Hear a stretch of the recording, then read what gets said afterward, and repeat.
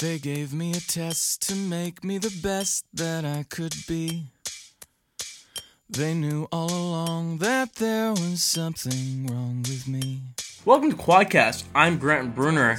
With me today, I have two guests, so it's much better than just one. First off, Rob Webster. How are you, Rob? Hello, I'm fine. How are you? Great. And we also have Tony Martell. How are you, Tony? I am doing great. Great. What we're going to do today is we're going to talk about Mass Effect 2. We're going to go through, talk about some stuff about the plot, talk about all of the characters, which is really the heart of Mass Effect 2. And we're going to talk about what Tony and Rob, what they actually love about Mass Effect 2, what would prove about Mass Effect 2. So first off, Rob, what brought you to Mass Effect? Right, a friend bugging me brought me to Mass Effect, or I suppose you could say the price brought me to it, because it was just going very cheap in game, and a friend of mine had been constantly recommending it and constantly saying, I should get into Mass Effect, it's really good, and it's sort of been going, yeah, alright, Square, I'm sure it is, and it wasn't until I saw it for £7.50 that I thought, I'll give it a shot, and instantly regretted all of my years of delaying it and thought, this is the game for me. Absolutely fantastic. Now, as an American, £7.50, that's like $1 million American dollars, right? Yeah. It's inflation. Yeah. Yes, of course. And Tony, what brought you to the Mass Effect universe? Actually, back in 2007, it was the first commercial I think they ever showed where it showed like Garrus and Ashley watching Shepard at the galaxy map, trying to make the decision. And then I thought that looks really awesome because I had no clue what Garrus was. I bought the game, and within the first 20 minutes, I knew I was going to be hooked on this for life.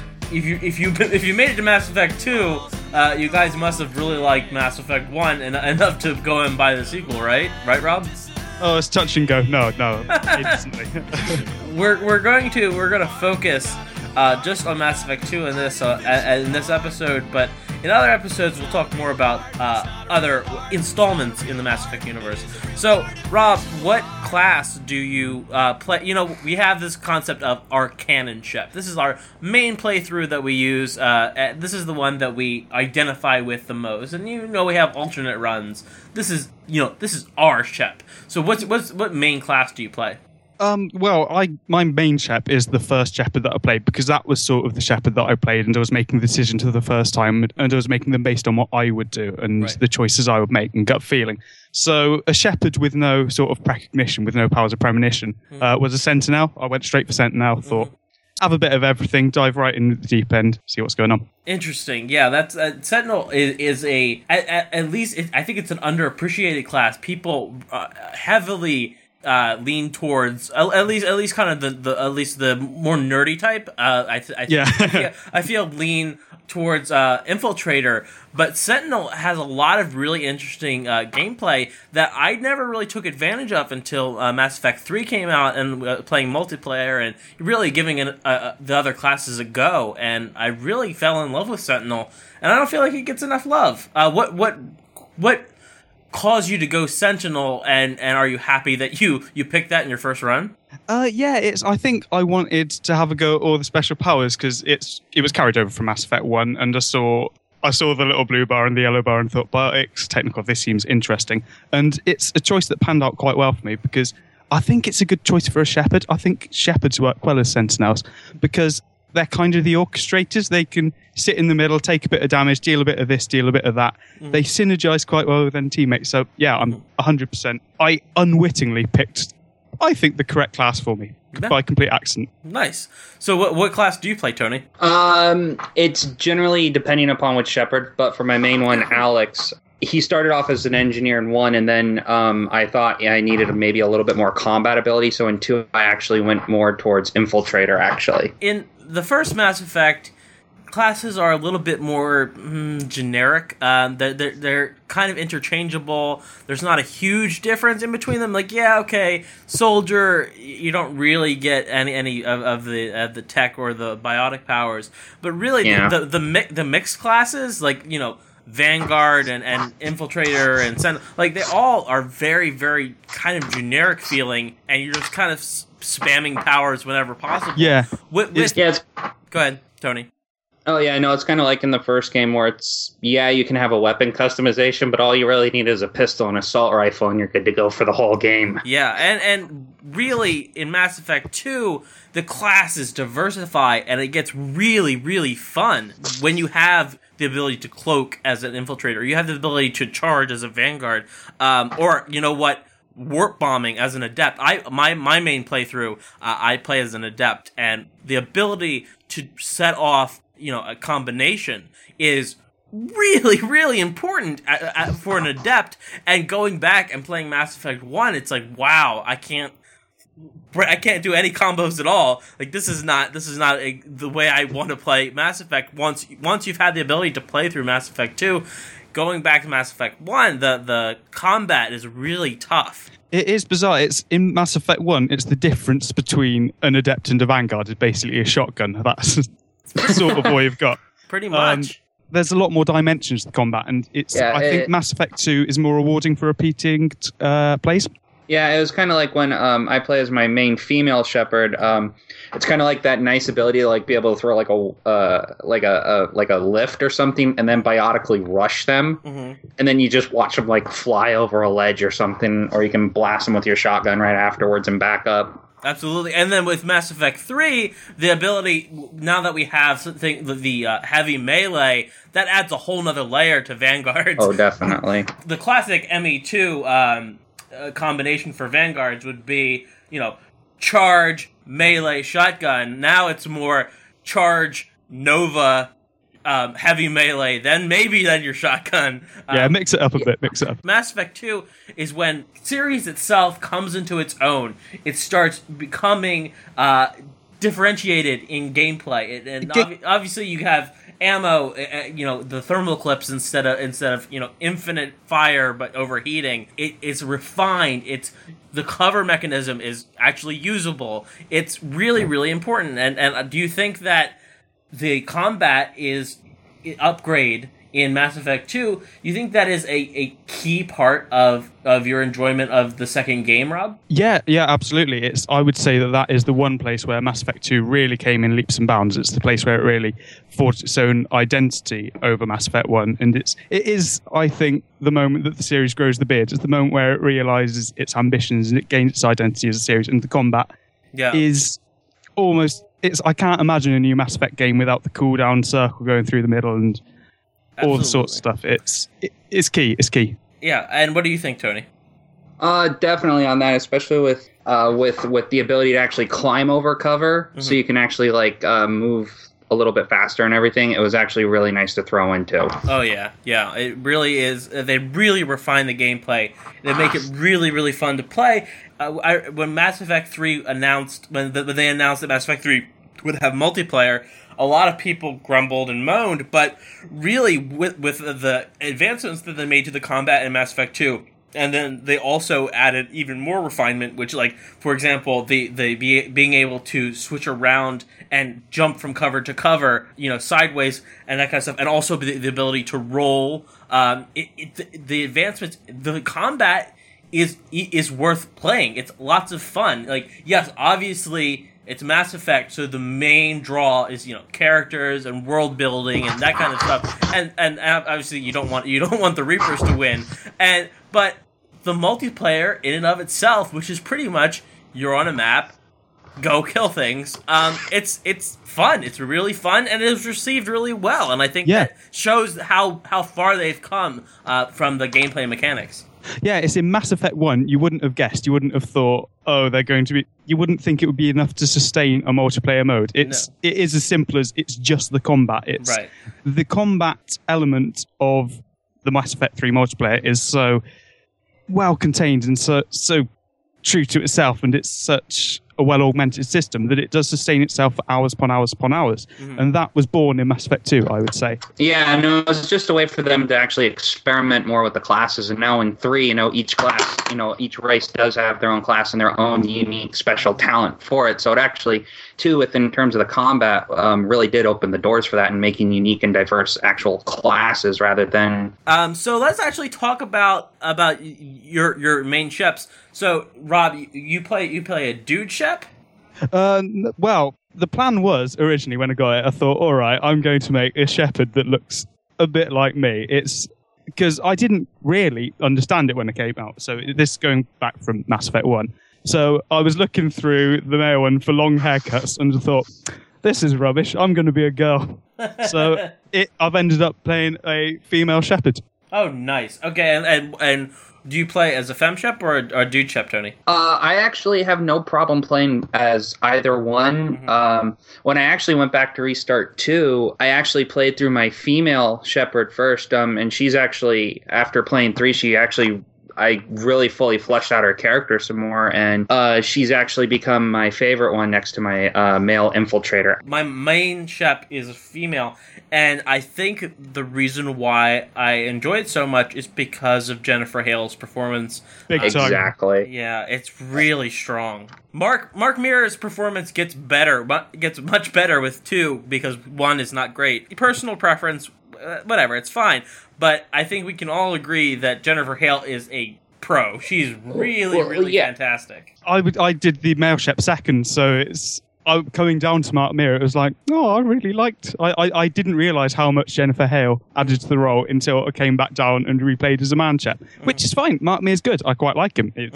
He does get better as he improves throughout the series, as you say. But yeah, Jennifer Hale spoils us. Yeah, she does. I mean, I've been watching her since I was a little kid. If it's a video game and there's a strong female presence, it's probably Jennifer Hale's in there somewhere.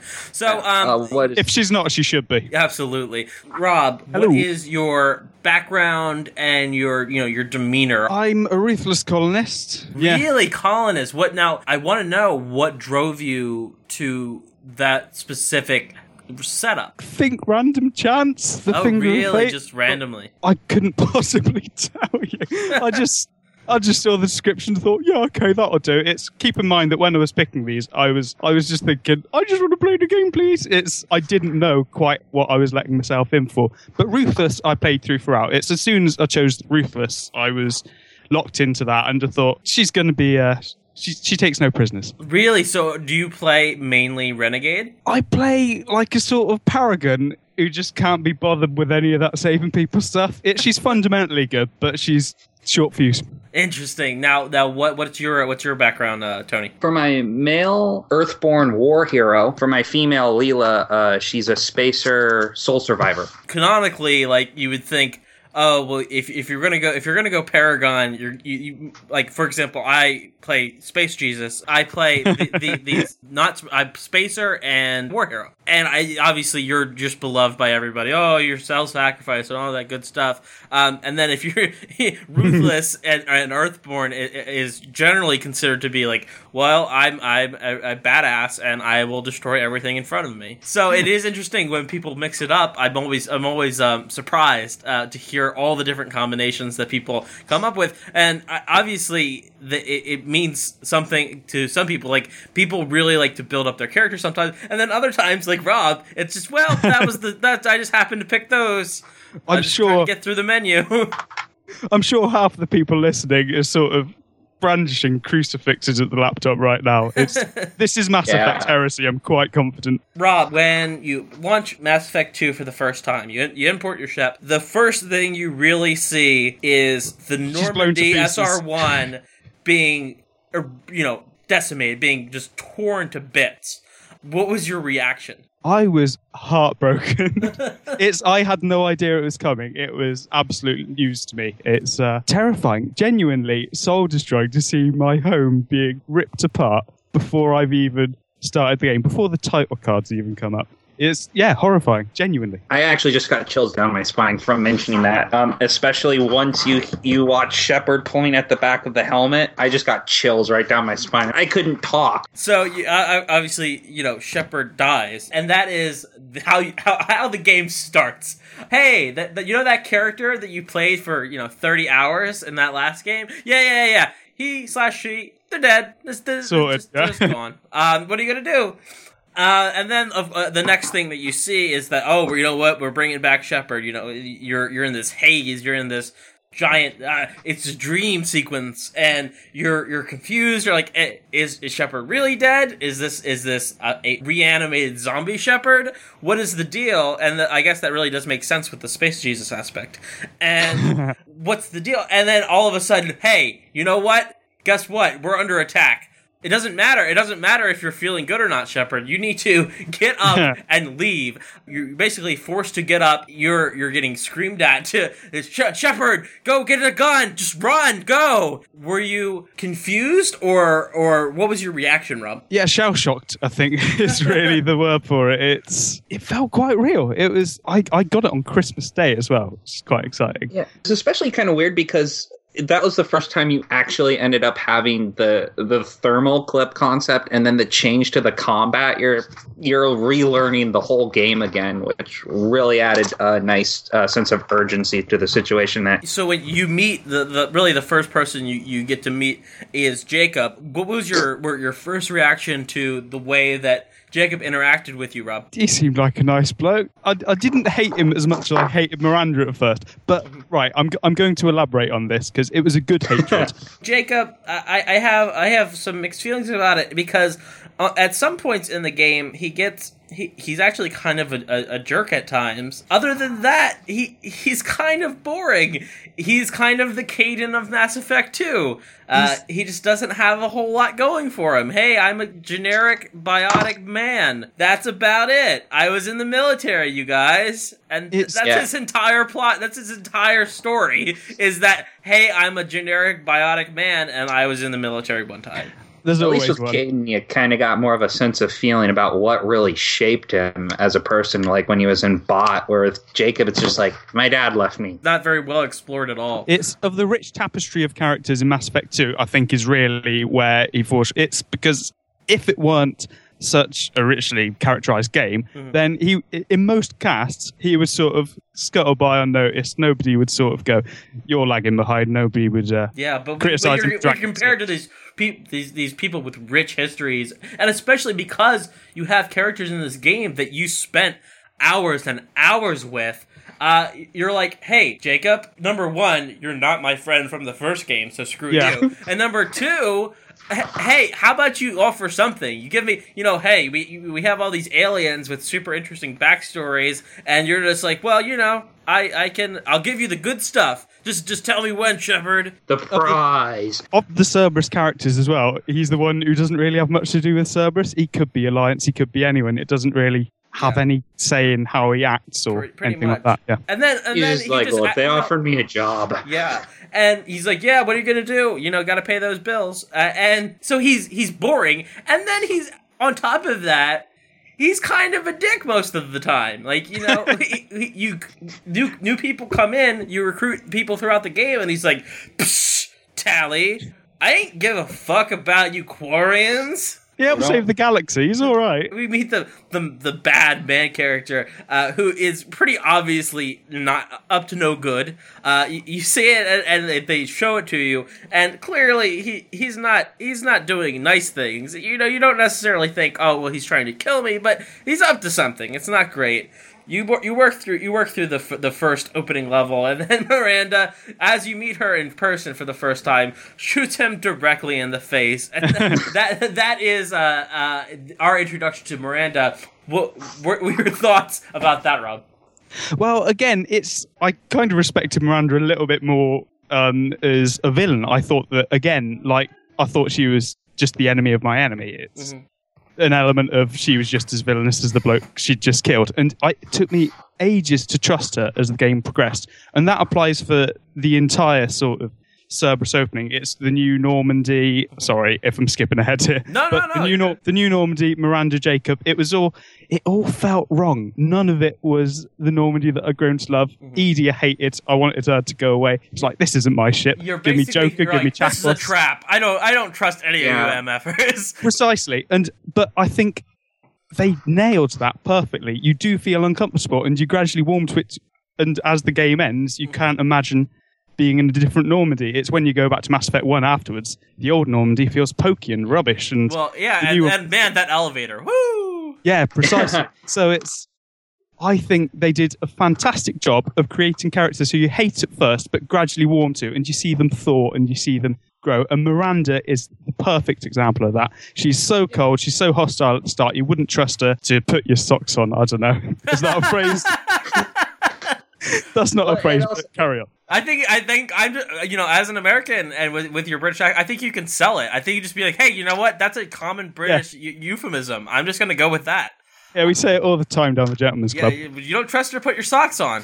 Bloke. Yeah, to put my socks on. I really wonder if that intro scene with Miranda and the Elusive Man, I wonder if that's necessary. It feels a little bit superfluous. It seems ham-fisted a little bit. I guess they want to, I guess, speed things along a bit, and that's fair because you don't want things to get boring up front because you want to engage people. But having played it, I feel like going back and doing it again, it seems very. I guess the best way to put it is that it seems strong, like it's a very, very heavy way to introduce Miranda and the Elusive Man. Well, it's beautiful though. It's a beautiful scene. Oh, it looks really good. Rob, when we follow Miranda and we go back and we have our first meeting with the Elusive Man. Oh, the Elusive Man. Do you have strong feelings about the Elusive Man? I treated him with the same disdain I treated the Council with in Mass Effect 1. You're like, look, too bad you can't hang up on him. Were you actively hostile towards him, or did you just distrust him? I just distrusted him, but I did like to sort of. Troll there him. was one, if you will. There's a moment towards the end where you can invite him to go on the suicide mission with you. I'll pick that. Tony, what were your thoughts about the Elusive Man? I was tentative with him. Like, there were times where I questioned just about everything he was doing. We're sent off to do busy work, essentially, to go off to Freedom's Progress. We go there, and pretty much right off the bat, we find Tali. What were your thoughts when you bump into Tali pretty much right away? It surprised me. I wasn't expecting to see her at all. What's interesting is that Mass Effect 2 is much less plot-driven than Mass Effect 1 is. Mass Effect 1, obviously, the parts that we love and we have a lot of affection for, the characters and the world building, all of the details in the lore. But with Mass Effect 1, it's kind of a self-contained game. And yes, they lead you off and say, oh, well, there's more Reapers. And that's really much like it's, with the Star Wars comparison, Mass Effect 1 is essentially A New Hope. It is a self-contained story. You work through the plot. Oh, Saren's the bad guy, blah, blah, blah. Turns out Saren's not really the bad guy. He's he's small potatoes compared to what the bad guy is. With this, yes, there is a plot. Absolutely. I'm not saying that there's no plot, but that's not the focus of the game. You get the dirty dozen, Shepard's dozen, if you will, where you're trying to get the best in the galaxy to go forward, and you spend most of the game interacting, dealing with characters, recruiting them, doing loyalty missions, and that's a huge part of it. So you're less focused on the plot. Is that something that you enjoyed and embraced, or were you a little bit skeptical up front, Rob? It is looser and it's more freeform, and I quite like that. And I think it would almost benefit from being more loose and more freeform. I like that it's almost an anthology of short stories. You've got each character has got their problems that they need to conquer in order to bring themselves up to speed to the suicide mission that ties it up at the end. Mm-hmm. But I think very much the freeform nature of the plot works in its favour, and there's so many different tapestries intertwining and occasionally colliding. Yeah, you're going across the universe, righting wrongs. It's proper Mass Effect. It's top drawer stuff. Yeah, and with the original Mass Effect, it's not linear strictly in that, hey, you have to finish X tasks before you can go to Y tasks. You do have options about which planets you go to first and which that, but there is a structure with this game. With the exception of obviously, like you have the Horizon middle of the game hump. Yeah. Other than that, it is pretty much freeform. You kind of get to do whatever you want in whatever order, and it doesn't really negatively impact you. Like, with Mass Effect 1, if you wait until the very end to get Liara, she's insane. Yeah, she's basically gone bonkers. I do that every time nowadays.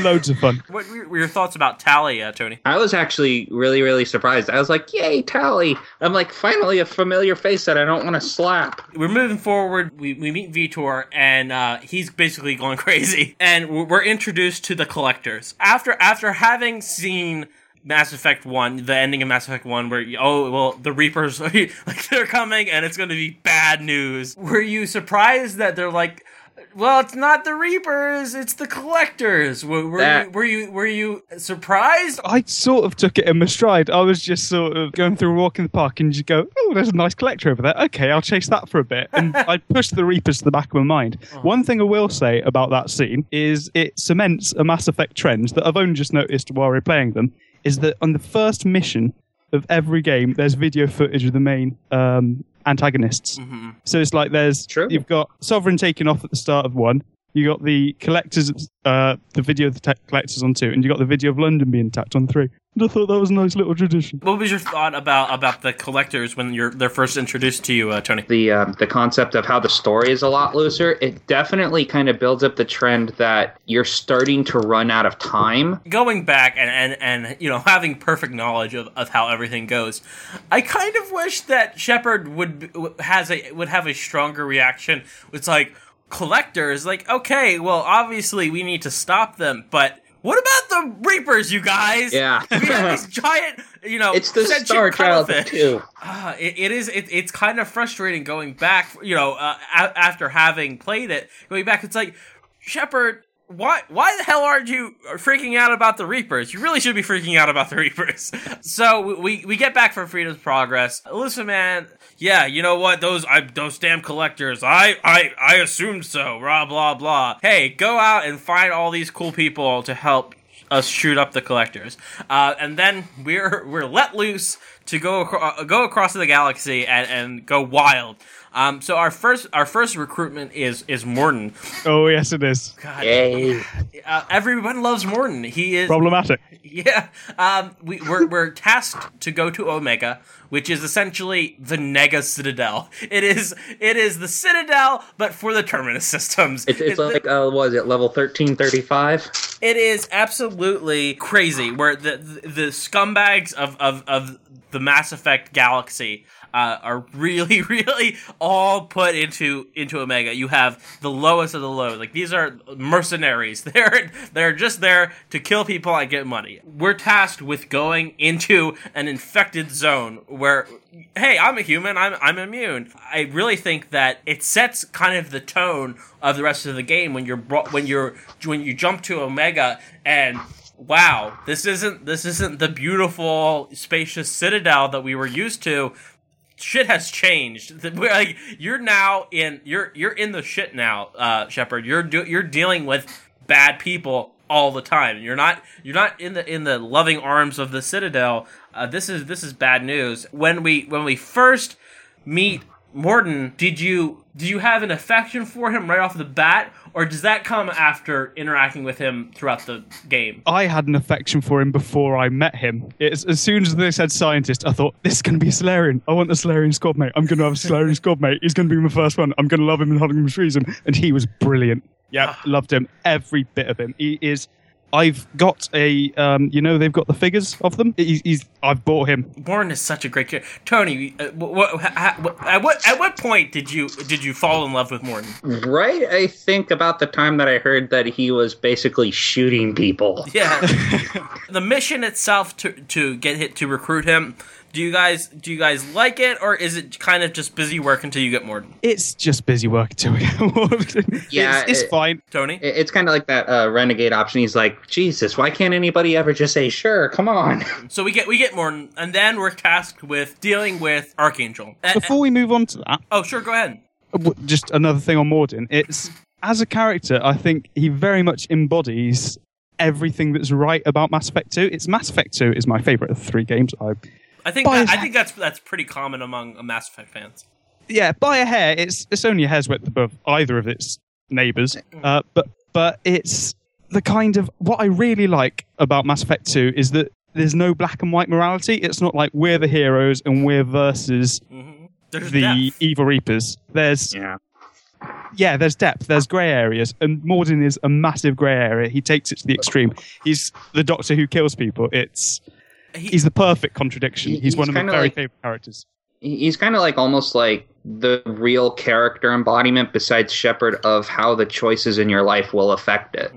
And yeah. I also love with Morden is that he really does believe wholeheartedly in the thing. I really don't think at any point he's fooling himself or he's in denial. No, I feel like he actually believes everything that he does at any given point is the best thing that he can do. He's trying his hardest at all the times to make the best decision possible for not just him, but for everyone. Yeah. I think it's also the fact that it's like he said, we have short lifespans, so we have to actually process these things as we go, so that way we don't dwell on them and we can just move on. He's a good renegade. He's perfect. He's a good renegade. Yeah, it's man. Morden, real good. So we're tasked with dealing with this Archangel fellow. Now, they slowly start sneaking in hints about who Archangel is as you go through the plot. Like you mentioned, they start mentioning, he showed up on Omega. It's a Turian. Rob? Did you get the feeling that you're going to see Garrus, or was it a complete surprise to you? I was blissfully ignorant. It's fantastic surprise. Loved it. Blissful ignorance is going to be a common theme of this podcast, by the way, from my corner anyway. Now, what about you, Tony? I was slightly suspicious, but also at the same time, since they replaced so many people like Jacob and then Miranda, and then you got Morden, and the only face you saw so far was Tally, I was somewhat skeptical that it was going to be Garrus, actually. So we're basically tasked with signing up with mercenary groups to go out and get to him to kill him, but in reality we're not going to kill him. We're going to help him and in fact murder all of the mercenaries. You get there and hey Garrus, what are you doing here? Funny meeting you here, Garrus. And you're tasked with really fighting a wave after wave after wave of mercenaries. And if you're not, considering how early it is in the game, if you're not used to the combat system yet, I think I died 3 or 4 times the very first time I played through this mission. Yeah, like when you're in that corridor and you got the 3 enemies, the Vorcha with the flamelthrowers. Yeah. Oh god, I died so many times in that little corridor. So it's actually pretty. I think this is actually a pretty fun mission in itself. It can get tedious if you're new to the game, if this is your first playthrough. But I really think that it's pretty strong, and I like that. You have Garrus's health meter. It's like, hey, you know what? This has consequences. If you're not doing this, you're gonna fail. It's one missed opportunity there, I would say. I think that if the health bar got to 0, he should be gone for the rest of the game. He should be gone for Mass Effect 2, Mass Effect 3. It's a shame it was just a critical mission failure. BioWare did have the balls to say, you know what, at the very end, after the suicide mission, hey, Shepard, if you died, you died. You're not coming back. Yeah. Oh, totally. That's brilliant. I like that. That was insane. Yeah, and think about it. All these things, all these people, all these variables are hey, you know what? Garrus could die or Tally could die. There's so many people in Mass Effect 2 that could die that you could have a completely different playthrough of Mass Effect 3 where, you're talking about Tally and Garrus and Miranda and Jack, all these people in Mass Effect 3, and other people who they're all dead. They all died in the suicide mission.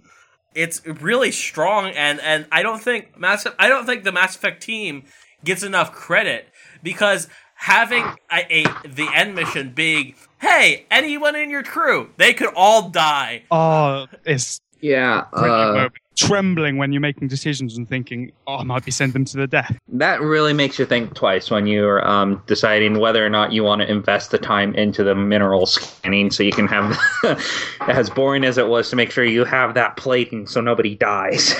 You get Garrus, and you're like, oh, that's it. I am getting the hell off of Omega. I am done with Omega. You have to get more people, obviously. Well, because first you get Sintians. Oh, of course. So you not only do you get Garrus and Mordin? Now you have to go and get Jack, Subject Zero, and we're told we need to get Warlord Okeer, but we end up not getting him at all. Brilliant. So Jack, when we go to the prison, they're like, "Hey, Shepard, we're gonna need you to not have guns." Now, you play as a mainly Paragon, and I play as a mainly Paragon as well. And I'm just like, "Hey, whoa! No, nobody tries to take my guns away. I am Commander Shepard." No. Rob, when they tell you to leave your guns at the door, did you have a violent reaction? Yeah, massively. Well, my Shepard was very renegade on the minor stuff, the petty stuff, but at the end of the day, she was Paragon on the big decisions. Right. So as soon as some middle management decided, no, you're not having your guns in here, she was like, yes, I am. Yeah, you're not having your guns in here. What did you think about the situation, Tony? Seeing as how my guy was mostly renegade, it was draw the guns and let's just see who walks out of this alive. And then for my female, she's mostly Paragon, so she was still like, yeah, you're not getting these things. I'm on a planet. I got the Normandy, or I'm on the prison. I got the Normandy right there. It was to say I just won't turn around and we blow you guys up. Yeah, pretty much. You make your way. They're like, oh, it's just. Hey, Subject Zero, she's right through this door, Shepard. Just keep walking. It's cool. Keep going. Yep. You're like, whoa. Something is up. I don't like where this is going. And then, of course, capture Shepard. They want to capture Shepard and basically auction him/her off to the highest bidder. And then you have to fight your way through the prison. Did you have fun with this mission, Rob? I died repeatedly. This one's my Achilles heel. I've never completed a playthrough on any difficulty without dying once. Something will get in my way. Those damn robot dogs. Yeah, they're buggers, aren't they? Yeah, the Fenris mechs. Yeah, what did you like this level, Tony? I actually kind of liked it. It was definitely an interesting concept, considering exactly how you, despite what you're shown, we were shown from the promos of Jack, just exactly how, for lack of a better term, badass or batshit insane she was. Jack is a strange character, and she really is so interesting in the game, and then she gets even better in Mass Effect 3. You start out, she is a hurt, damaged person. Like, clearly she has been through hell, and you get to see her go through all of these stages of dealing with this massive amount of grief she has, to the point where she actually matures, and then she's able to be happy. There's a war with the Reapers, but like, she has purpose, and she's not mad all the time. Like, she's actually being able to grow as a person, and that really resonates a lot with me. Jack as a character, do you have strong feelings, Rob? She died in my Mass Effect 2. Oh no! So I didn't get to see the development on Mass Effect 3 firsthand, I'm afraid. But it's when you're recruiting all this first wave of dossiers, it's every single one of them, bar Mordin, kind of leads you up the wrong path a little bit. They fake you out a bit. So it's, say, when you're going for Grunt, you're going for Warlord Okeer, you end up with Grunt. You're going for Archangel, you end up with an old mate. And when you're going for Jack, you're expecting some hardened criminal bloke, and you get a girl, which I don't even remember as the surprise anymore. That's the least surprising thing about her. Yes. Is the one that they're trying to fake you out on. I quite like that she flouts the romance angle. She sort of... Again, she leads you up one path and sends you down another. It is so interesting because I play it as a female Shep through my main one. When I went through and played again as a guy, she basically is really skeptical of you. She's like, hey, you're gonna try to hurt me again. Are you like just like everyone else, Shepard? And she's constantly, even if you play as a Shepard who is not at all trying to hit on her, she's constantly accusing you of hitting on her throughout the entire game. She's like, "What are you just trying to have sex with me, Shepard? What is the deal?" You're like, "Jack, relax. Just everything's cool." And I really like that. You know what? You can fuck it up. You can really, if you abuse Jack, not physically abuse Jack, but like you don't take her for granted. Yeah. Take her for granted. you can lose her. Basically, she's like, okay, I'll fight for you, but I'm not interested in talking to you anymore. And that's so interesting. After we get Jack, we need to go and recruit Warlord Okeer. We get there, and man, that planet is a mess. It's the junkyard of the galaxy. Yeah. Whew.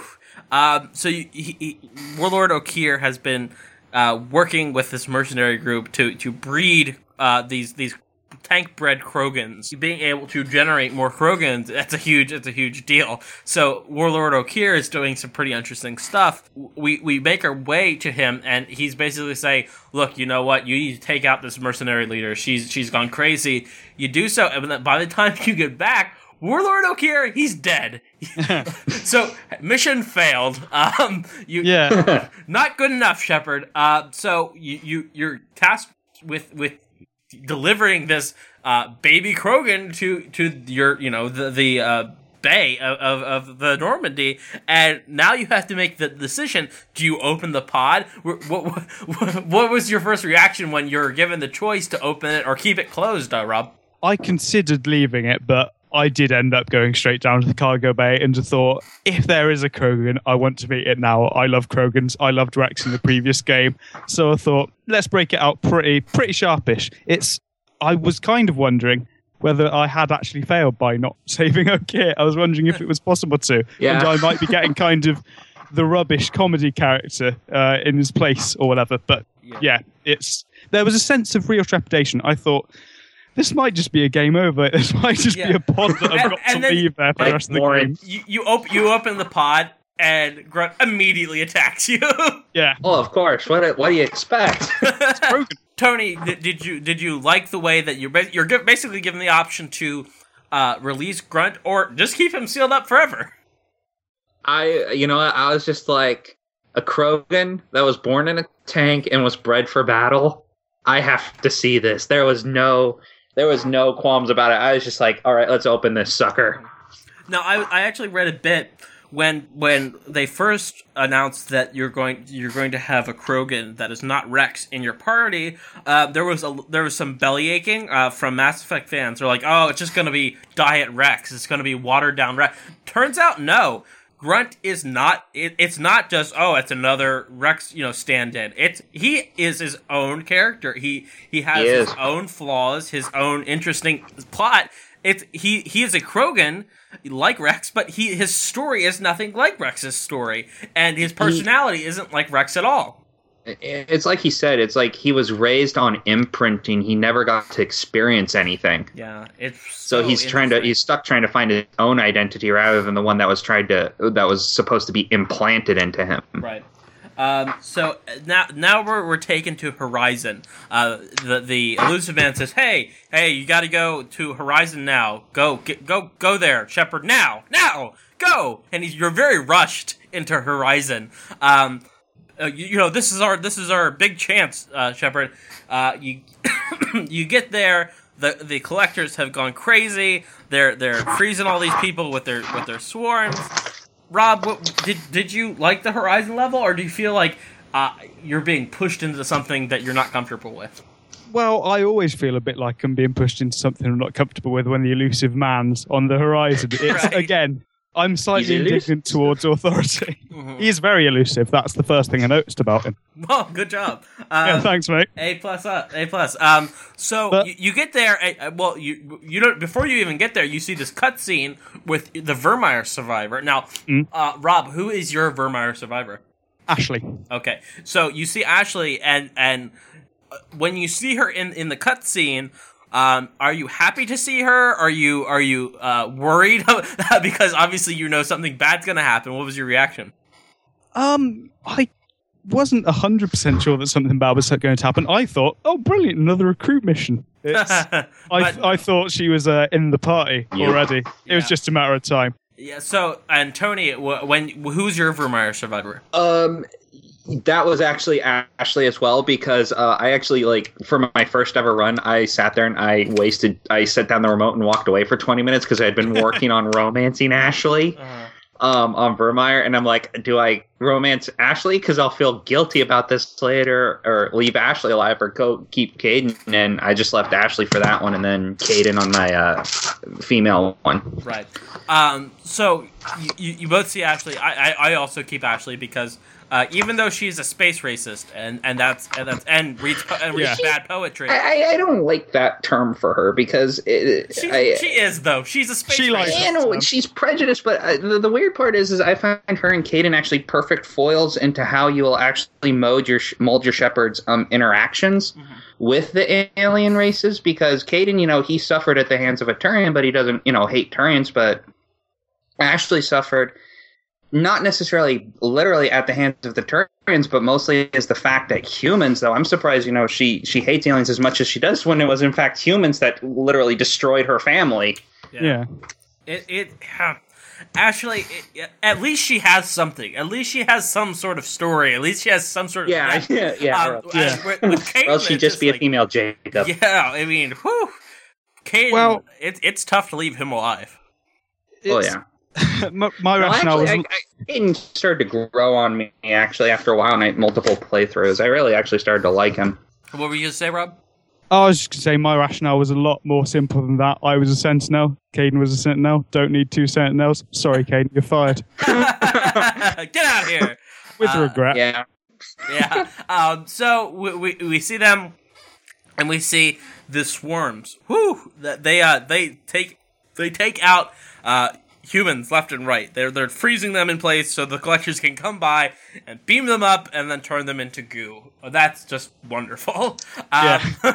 So gooey, delicious. Yeah. We move through and we deal with the collectors. We shoot at them.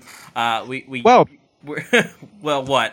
Oh, that's quite a big moment, actually, because that's the first time we really see the collectors. It is true. That was actually really awesome. Yeah. We see them, and it's Horizon is played up to be pretty scary. It's actually supposed to be pretty spooky. Like, oh, I don't know exactly what's going to happen. Like, who knows what's going to happen at the end of this level. So we make our way through, and we eventually get to our Vermeer survivor, and they are not pleased to see you. What was your reaction to the way that you're greeted by Ashley, Rob? I just sort of disapproved. I thought, right, well, if you're going to be a child about it, I'm going to be a child about it. Don't want you anymore. I've held a grudge ever since, if I'm honest. What about you, Tony? I tried to approach her more or less with the reasoning behind it. It's like, I wouldn't be doing this for, if there wasn't another overriding reason for it. But then there was also the time where I actually made a Shepherd just strictly for the chance to romancing Caden and a male Shepherd. And then it was just kind of like, I don't know if I want to romance you now. But no, for her, I tried to really appeal to the fact that, like, look, I'm a jerk, but I've always had a good intention behind it. Mm-hmm. Yeah, it is... I was pretty shocked when I came there, and they I can understand them being skeptical about them being like, well, you're with Cerberus, but Cerberus, they're not good, Shepard. What's your deal?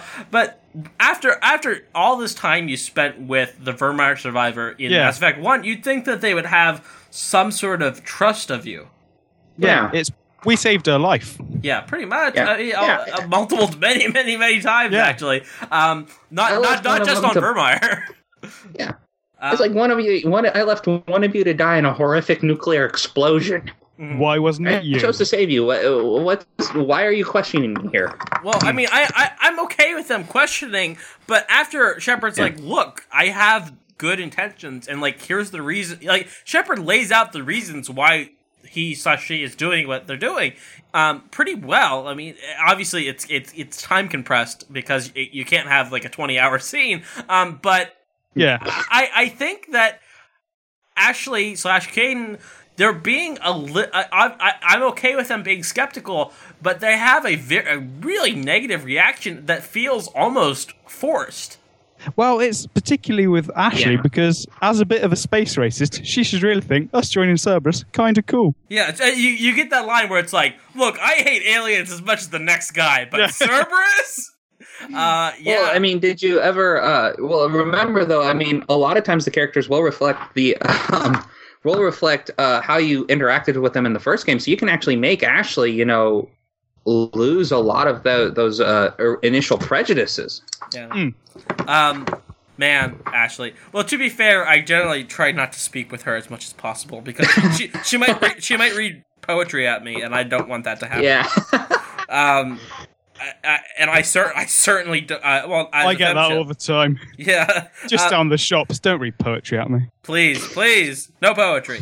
I play mainly as a femship, and even as a guy, I try not to talk to her because, number one, it's the space racism aspect of it, but also, like, I just don't want to deal with her. I don't want to romance her. I just don't want any part of Ashley at any time. Even though she's more interesting than Kaidan, and I will save her in most of my playthroughs, she's just not interesting enough. So we successfully navigate Horizon. Go ahead, Rob. Oh, I was just going to say that I quite liked her in Mass Effect 1. It was just Mass Effect 2 that soured me. Oh, really? Yeah, you only have... You deal with them for 5 minutes and then done. Yeah. I was chilling in the hold with her pretty much after each mission in Mass Effect 1, which I think made it hurt more. God, that's a sad sentence. But yeah, you get the gist. Yeah. So I also have neglected to discuss probably one of the most interesting aspects of the game is that we have an artificial intelligence now, and that is EDI. Rob, what was your? Do you like EDI? Were you skeptical about EDI? What was the deal with that? Again, it was very much kind of. I very much distrust her. I was in the same position as Joker.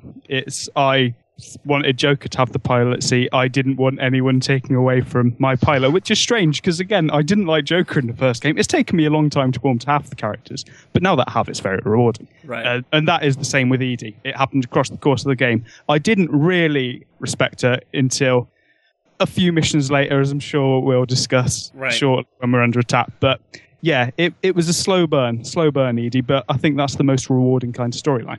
Yeah. It is.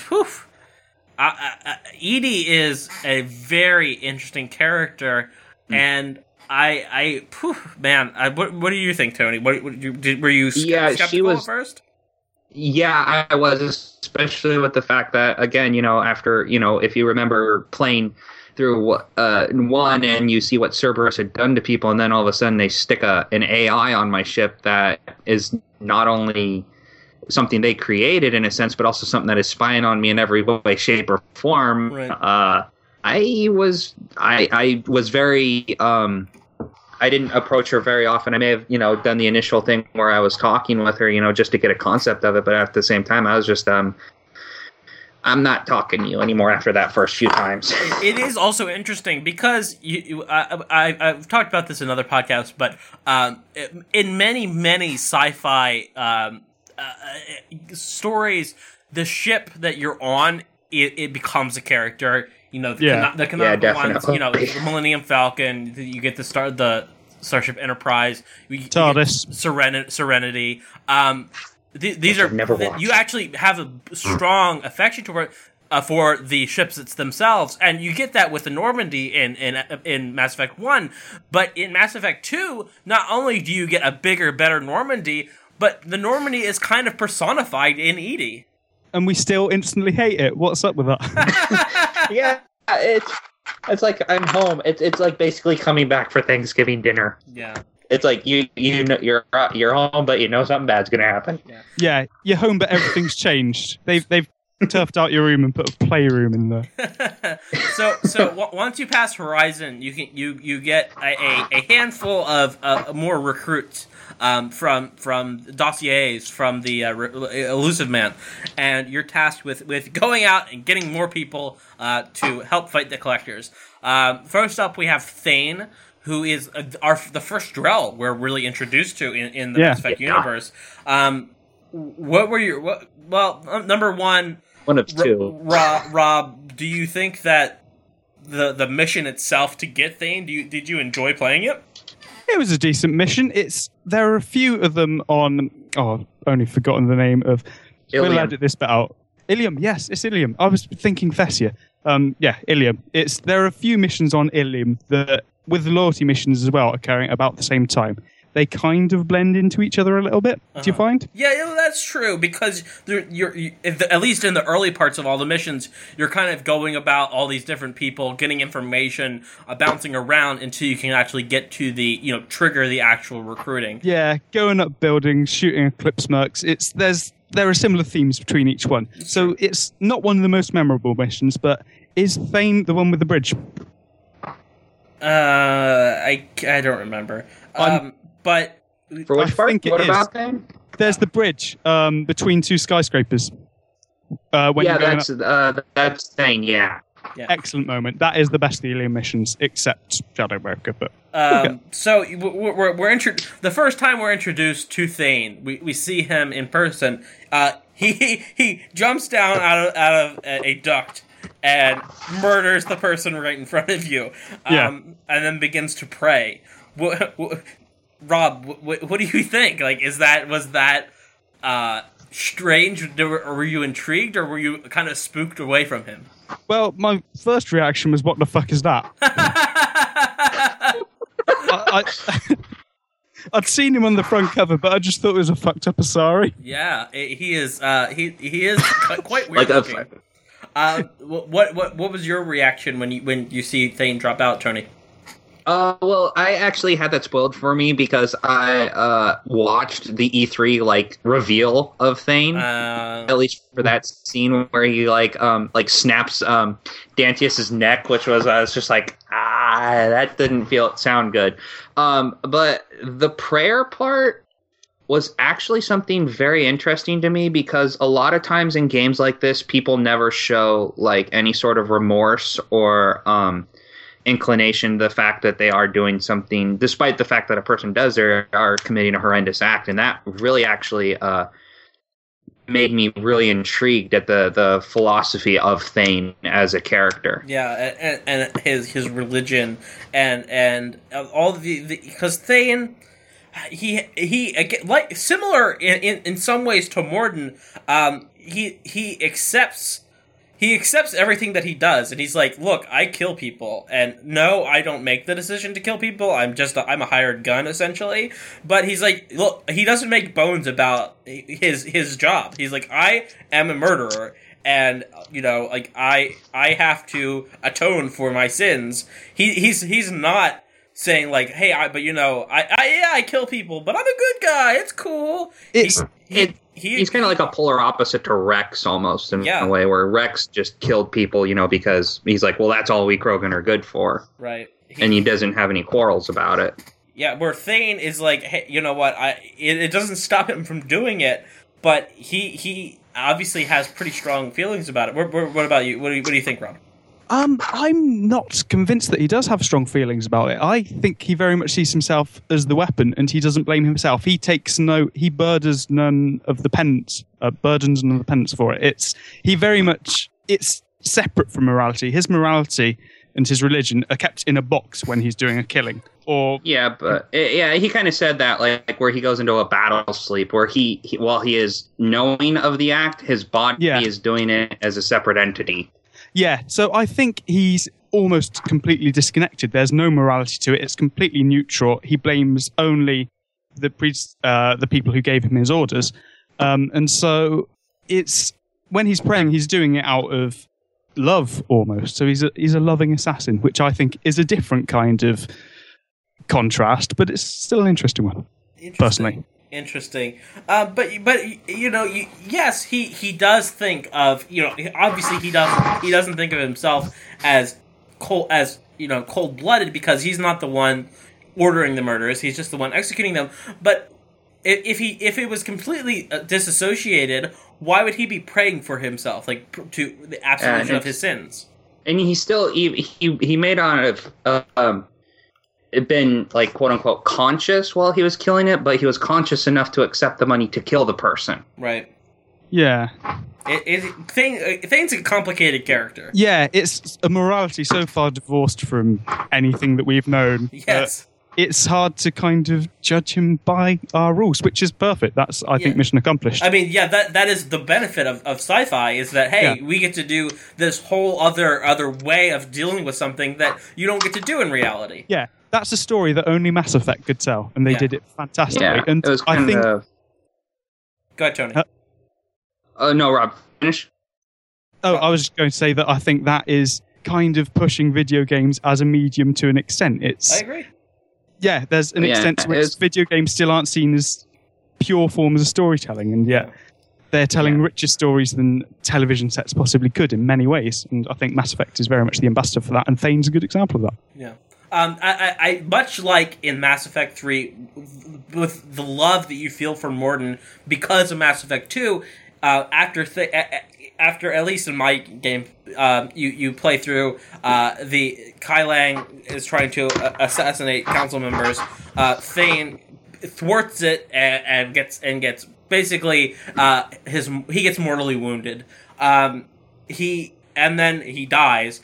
The point in the game in Mass Effect 3 where you kill Kai Lang and you say that's for Thane, you son of a bitch. Like, that really resonated really well for That me. was like one of the greatest fuck yeah moments ever. It felt that was a good. Obviously, you get it even if you don't do the renegade, but that renegade interrupt where you smash Kai Lang's sword, whoo! It feels good. It feels real good. It's as he was approaching, I was already pressing Paragon Renegade, Paragon Renegade, Paragon Renegade. Right trigger. Like, am I going to be able to do it? Am I going to be able to do it? And then it kind of stinks that they changed it to a standard Omni Blade, because I was playing as Infiltrator, and it's kind of like a pronged one, and I kind of wanted to stab him in two places at once, but very, very, very satisfying moment. Yeah, man. That is a good scene. And that scene, yeah, there are variations, like that was for Kirrahe or whatever, but I feel like if it's Thane that is in there, and he's the one who thwarts the assassination, that scene I feel resonates the most for me. It was for Miranda in my playthrough. You didn't save Miranda? I didn't read my emails. I was very busy. Oh no. Oh, what was it? Like, one of my moments, because unfortunately on my first playthrough I didn't have Garrus. Ooh. That was like that is like a painful thing to play a Mass Effect without Garrus. But it was actually like the first time that I really felt like the weight of everything was actually as Thane was praying for my salvation. Yeah. I was just crying. Yeah, it is. It's very touching. And again, if you saved Thane's son, he's there, and it's good. It's a good scene. It's a really good scene, and I like that. It's like, obviously Shepard doesn't believe in whatever Drell god that Thane does, but Shepard doesn't care. Like, Shepard's like, this is my friend, and I want him, to feel peace in his dying moments. Yeah, it's really strong. It's a strong moment in video games.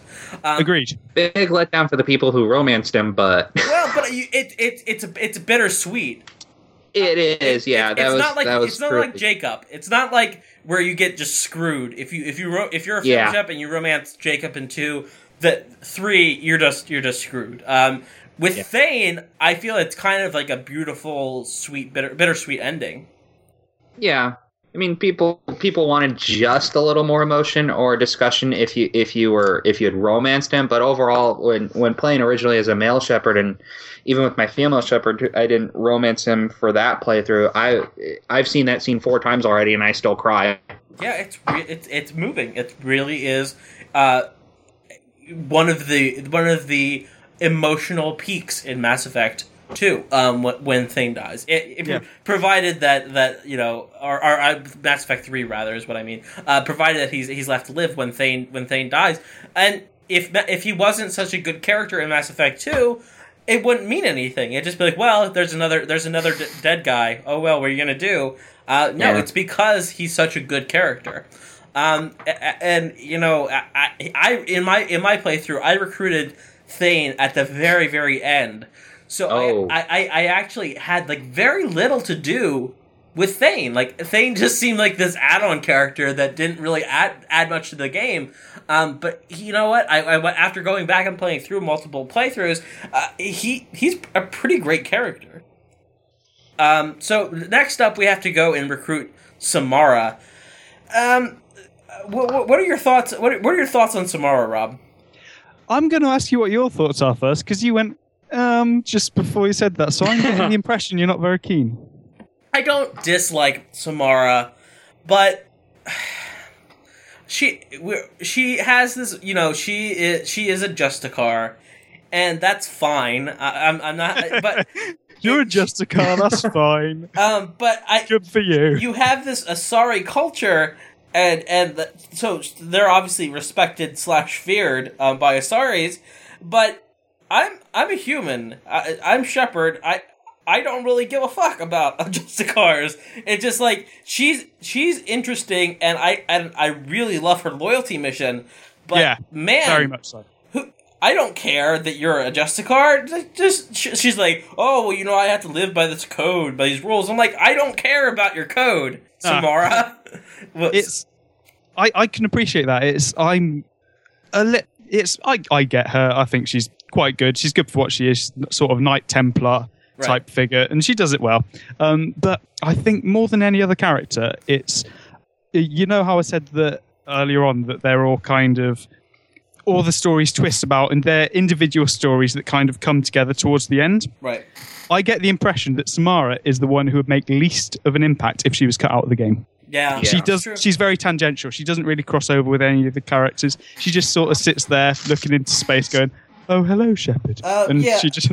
I mean, you would lose It's the whole. like they Go ahead.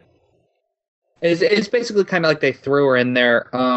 You know, it's interesting to see, because with all the morally ambiguous characters, that of the one you actually get, there is one that has to serve a purpose higher than themselves. Mm-hmm. But you know, at the end of the day, though, she just kind of, I loved her to death, but at the same time, you know, because I kind of like those kind of characters. Yeah.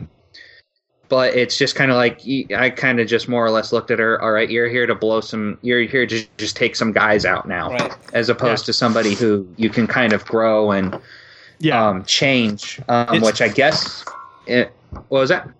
Oh, I was just going to say, she's a very good character, but she's kind of drowned within Mass Effect 2. It's the other characters. Yeah, she's drowned mostly just in the fact that, again, she has to set one sort of ideal rather than somebody who's willing to alter themselves for a certain situation. I feel like I would have identified with Samara better if she was just a vigilante. If she was just, you know what, like, I basically have burdened the world with Morinth, and now it is my job. It's now my job to go and kill her. It'd be better if she was just basically a woman on a mission, and she's just there to kill her. Instead, we have all this other, like, Asari mythology, and I'm like, all right. It's fine. It's just not my cup of tea. To me, it kind of paints the Asaris like their arrogance in a way. Yeah. She's like the showing of Asari arrogance and just how much loftier they think they are above everybody else. Yeah, it's like, I don't have to follow your laws. I'm above it all. I'll just kill these law enforcement officers because they want to detain me. Like, that's not okay, Samara. Yeah, she's man, Samara. Anyway, you get Samara. Achievement unlocked. Sorry. Yay. Now we're off to get Tali. You know, hey, another familiar face. I was very disappointed when I couldn't recruit Tali up front, but then I was very happy when I could recruit Tali later on in the game. I like Tali's recruitment a lot. That's a fun mission. What do you think, Rob? Yeah, very fun mission. I like the added dimension of the star, which never got followed up on. I wish that was followed up on. Yeah, you know, I hope maybe DLC in Mass Effect 3, or maybe even if it's just in the novels or the comics or something. Yeah. I would like some follow up on that, because it's a pretty interesting subplot. Yeah, it's I the felt, concept. Tony? Yeah, if you actually look into what Drew Capuchin actually wrote in for the original ending, Haystrom was actually supposed to be the precursor to the concept of dark energy in his original ending concept. So that's why that happened. But once he left and they scrapped his ending idea, the mission just kind of becomes nah. Yeah, but it is interesting, and they could certainly follow up with some other rationale. yeah, absolutely. There's room to expand. Yeah. Now, was the aspect of having to stay in the shadows? Did you like that, Rob? Loved it. Brilliant. It's a very different one. It's got a unique character. I liked seeing the Geth again as well. Nice to see the Geth. Yeah. Is that the only Geth mission? No, there are some side missions. Yeah, there's some side stuff, but really, like that's the big Geth part of Mass It's the first one. It's certainly the first Geth mission. Yeah, because you have obviously you end up dealing with Legion, but yeah, that's certainly, it's like, hey, remember the Geth? Yeah, those guys. And for some reason they're here now and they're attacking a bunch of Quarians. Why? Because Why that's not? why. Yeah, just because. It's basically a big old nod to Mass Effect 1. And then Cal Regar, what a good character. He's cool. Too bad they killed him. Oh no, man! Come on. He might have died in mine as well. No. Yeah, you if you read- guys. No, don't worry. They build up such a great, it's really fun to actually finally see the Quarians, other Quarians other than Tali in the game. Yeah. And then you give us just this really cool soldier that you could have done so much more with, and then he's just in the third game as an email. Yeah. Well, you there's only, like, I find it hard to criticize BioWare for that, because, like, look, Yeah. you can't follow up on every thread, because No, Yeah. you can't. because the game would just be infinite. It would just be an infinite game, and Well, it would never be finished. But They could have done what they kind of did with Kasumi or John Dumbauer, or those guys. Just give him a little side mission where you can go and make him a war asset. yeah, or even if it was like a quick thing, like it's kind of mentioned on the side where it's like, oh, hey, while you're dealing with Tali and the Quarians and the Geth conflict, there's also, there's Cal Regar on the side, and you're dealing with him. Even if it was just a real quick mention. It does make the universe smaller if you're constantly bumping into the same people, though. That's true.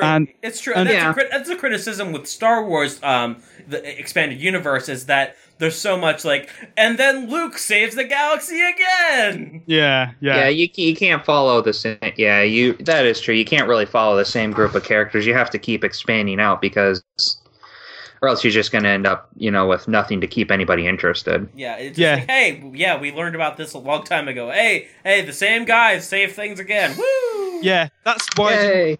it's apparently lots of people really hated Diana Alice. I didn't mind. Thought new newsreader. You need to keep on introducing new characters throughout to an extent. I had no problem with her. No, I don't understand the hate. I mean, like, okay, maybe As a romance, maybe. Oh yeah, but I don't know. that's fair. Who the hell romances Diana Allers? There's so many other interesting things to be going on. I just don't understand the hate. I also, look, Jessica Chobot. She's not a professional voiceover actress. That's fine. She was fine. It was fine. It was fine. It's not distracting. I wouldn't have guessed she wasn't a professional voice actor if I didn't find out that people were crying about it. So. Well, it's somewhat stilted. But it's not so bad that it detracts from the rest of it. I also find it hilarious that because when you import a save, you get basically all these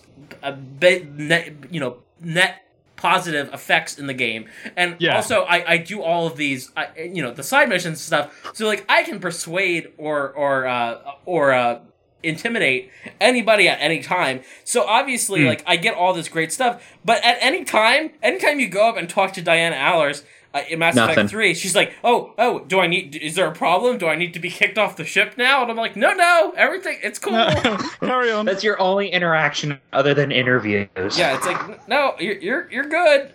No problems there, Diana. So you get Tali, and I really like where they take Tally's character. Yeah, Oh, yeah. I agree. She is much more interesting, and she continues to grow and become more interesting. Like, look, she's good. She's good in Mass Effect 1 for what she is. She's a young, quarried equivalent of a Kid doesn't know what's going on. Yeah, and she's naive in certain ways. It's great. She's good, and then she gets even better. She's a really great character in 2, and she's now romanceable for. So I know many people, canonically, people talk about her as their waifu. What? Her waifu. Waifu. It's fanfic terminology usually just to mean wife. She's like what they call the OPT or one true parent or OTP, one true pairing for their character. Yeah, they I'm learning Annabelle's so like- much today. Yeah. As a man who's written fan fiction for 12 years, you pick up on a lot. Yeah. Whew, man, could I That's kinda sad. I don't think I could read. I don't think I could ever read any Mass Effect fanfiction. There's no way. There's no way. It's a very, very, very delicate crowd to please, especially with characters like Tally and stuff. Which in one I wrote, actually, people yelled at me for causing a huge riff where I actually made Tally cheat on Shepard, kind of. All right. Like people are like, you're just trying to, I'm like, you expect people to have happy relationships all the time? Yeah. So now that we have, we have pretty much everyone we're going to get, with the exception of Legion. We're tasked with going to the collector ship. Hey, Shepard, there's this Reaper type thing. It's fine. Why don't you just go hang out there? It's derelict. Yes. You're there, and what the F? Elusive man? What is the deal with that guy?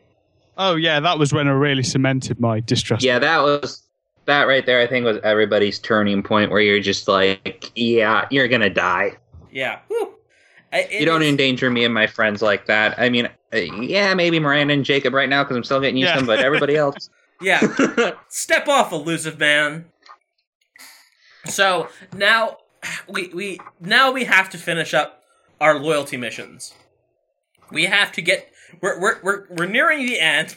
And, Wait, we've not discussed Legion. Well, okay, so All right, should we leave him for Yeah, later? that's the IFF level though. yeah. Oh, crikey! Sorry, I'm all mixed up.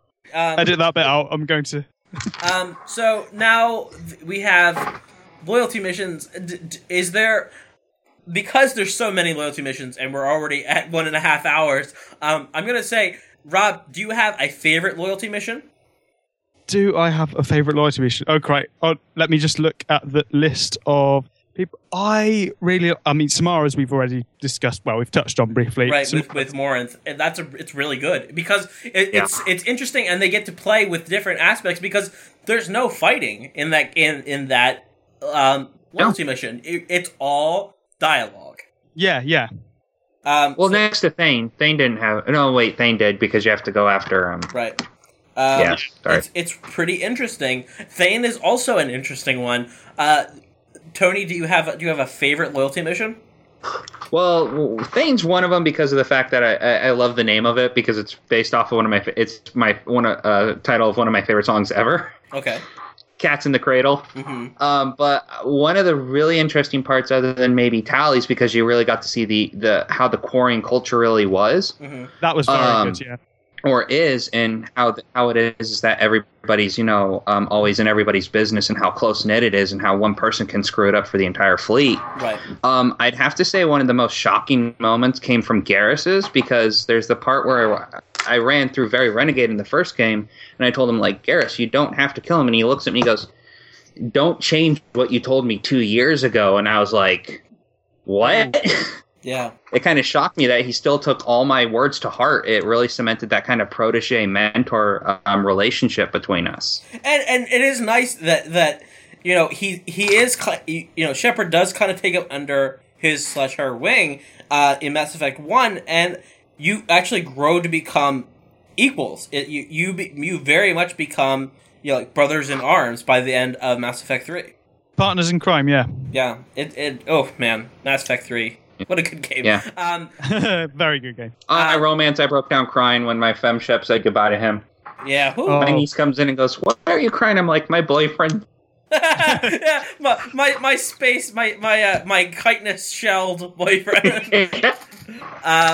It's Garrus is quite interesting in Mass Effect 2 because again, he's changed quite a lot, as most of your previous compadres have. Oh yeah. But it's every single companion bar, I would say probably Tali, you've got a reason to distrust, and that includes Garrus because he's gone very vigilante and he's all of a sudden an organised criminal on Omega, and it's the sheer single-mindedness with which he's hunting down.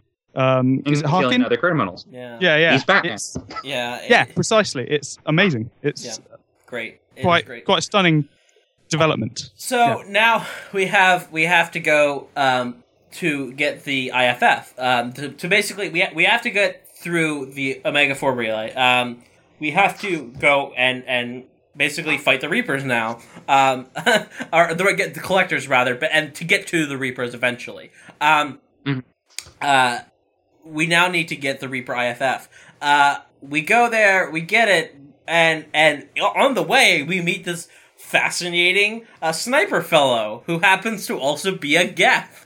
And we meet up with Legion, and you see him throughout the level, and you're like, you get a very quick glimpse about him, and all of a sudden, you're like, wait a second, is that N7 armor that he's wearing? Yeah, that was creepy. Yes. So we end up, not only do we come back with the IFF, we also end up with a Geth. You also have this fascinating ability to, number one, you can just leave Legion there unactivated and never touch him again. Alternately, you can sell him to the Elusive Man, and of course you can enable him, and he becomes a squad mate. The Geth, the people that you're told that you're fighting in the first game. Now one of them is available as a squad mate in this game, which is really interesting. And I want to know, Rob, did you activate Legion right away? Of course I did. It was a Geth, and I realised on the squad screen there was a little slot for one new person. And I thought, I'm getting this Geth. Yeah. What about you, Tony? Yeah, it was again one of those like no-brainer situations, just like with Grunt, because especially with what Legion brought to the table on the side of the Geth, especially how it panned out in number 3 with the Geth Quarian War. Yeah. It was truly just fascinating in that you kind of finally get a chance to hear the other side of the story. Yeah, I only found out today that there are people who sold him to Cerberus. Yeah, I know. What is wrong with them? I know. I didn't know anyone did that. What about Cerberus? That they sold. Oh, they sold him to Cerberus? Yeah. It's kind of like in Dragon Age 2 when you give Fenris back to Daenerys. And then also, what's crazy is that what's really nice is that in Mass Effect 3, if you sold him to Cerberus, you actually end up fighting Legion. He is one of the Geth that attack you. Oh yeah, I'm actually going to do a run through, or I'm actually not even going to save Grissom Academy. Oh no! And you're gonna Jack. You're gonna end up with Jack. That'll be interesting. Oh, and then of course, if you in Samara's loyalty mission, if you end up killing Samara and saving Morinth comes back as a Banshee in Mass Effect 3. Interesting. Yeah. Scary. Yes, she is quite scary. Well, she's scary before she's indoctrinated. I don't even want to see her once she is. Okay, that'll be fun because I think that's what's going to happen on my current run through. Yeah. So now we get this point. We get to this point in the plot where Edie's like, "Hey, I'm working with this IFF. Why don't you take your entire crew? Why don't you take your entire crew with you on the shuttle and just have fun? Go have a night on the Citadel. It's fine." And of course, horrible things happen, and the of course IFF, they do. The IFF is broadcasting the Normandy's location, and while you're off playing with your whole crew conveniently in your shuttle, the ship is attacked, and pretty much your entire crew is taken. And fascinatingly, Joker is convinced to unshackle Edie from her bonds, like the constraint that she has on her AI core. You actually, for the first time, and pretty much the only time, with the exception of one mech, I guess in Mass Effect 2 also, you control a character that's not Shepard. You control Joker, you have to crawl. Are you talking about in the whole of the series, or Mass or just Effect between 2. the main games? Well, yeah, because because multiplayer you have the is, iOS game and everything, but in the main games, you're only really playing as Shepard except for these very short bursts. Yeah. And throughout the entire time, I was dreading that they were going to make Edie turn bad. I was like, oh god, this is what they're doing. I can see what they're doing. This is going to suck. I don't want this to happen. And then they didn't. Edie is good. And I was so happy. It's just like what Joker says, if you start singing Daisy Bell. Yes. It is very good. It is handled perfectly. And I really love that when Joker does that, Edie becomes a full-fledged character now. She is not just acting because she's programmed to do something. She's acting because she's conscious. She's a conscious being now. She's allowed to act on her own free will. She even says her first joke. Yeah, it's. I love the sight of a human on their knees. It's beautiful. Edie cares about the Normandy. Edie cares about the crew. She doesn't want bad things to happen to them because they're her crew. They're her. Friends is a loaded term, but they're her coworkers. They're people that her colleagues is possibly not quite until 3. enough. You could say coworkers, and then their family. Yeah. I mean, so it's like there are people that she has affection for, and maybe not affection in the way that we feel affection, but unequivocally it's affection. Yeah. And what I love about Mass Effect is that without any hesitation, they say, yes, of course. Once you get to a point in a computer where they are artificially intelligent, they're as much alive as organic people are.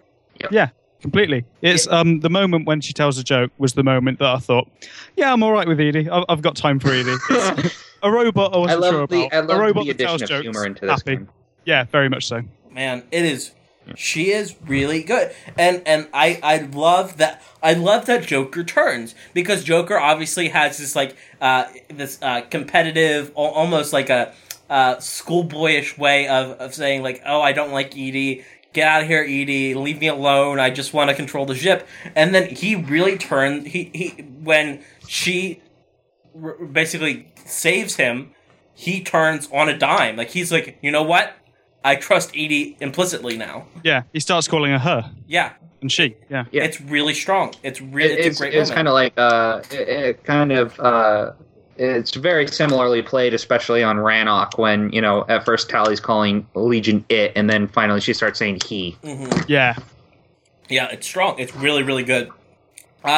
So when you come back, it's like, hey, Shep, while you were gone, the Clickers came and stole the entire crew. Sorry! Whoops! And also I unlocked the AI. Like, Mom? I leave for 5 minutes, Joker, and this happens, honestly. So now, it is funny. This is why we can't have nice things. Yes. In my first playthrough, I've been a gamer for many, many years, so I have this instinct to put things off as long as possible. Because clearly you're like, I'm getting to the end game. I want to wander around for a bit, make it last. Oh yeah.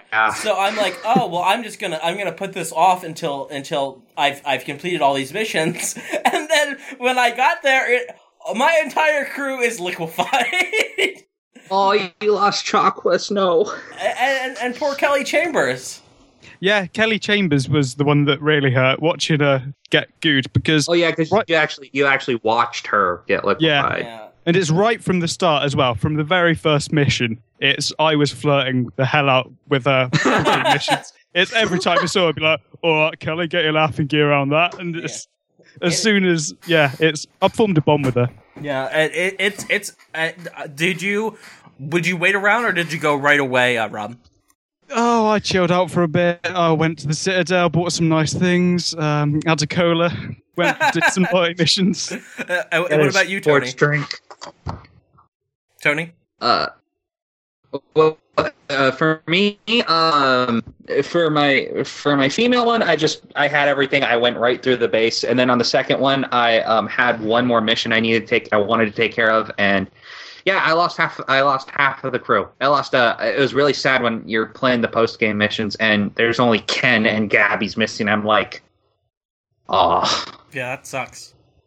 Yeah, Gabby. I loved Gabby and Ken. They were awesome. I loved Gabby. Ken's Scottish accent was rubbish. What was that? His Scottish accent is rubbish. Yeah, Gabby's fine. Everybody complains about that. It is that bad. Yeah, it is awful.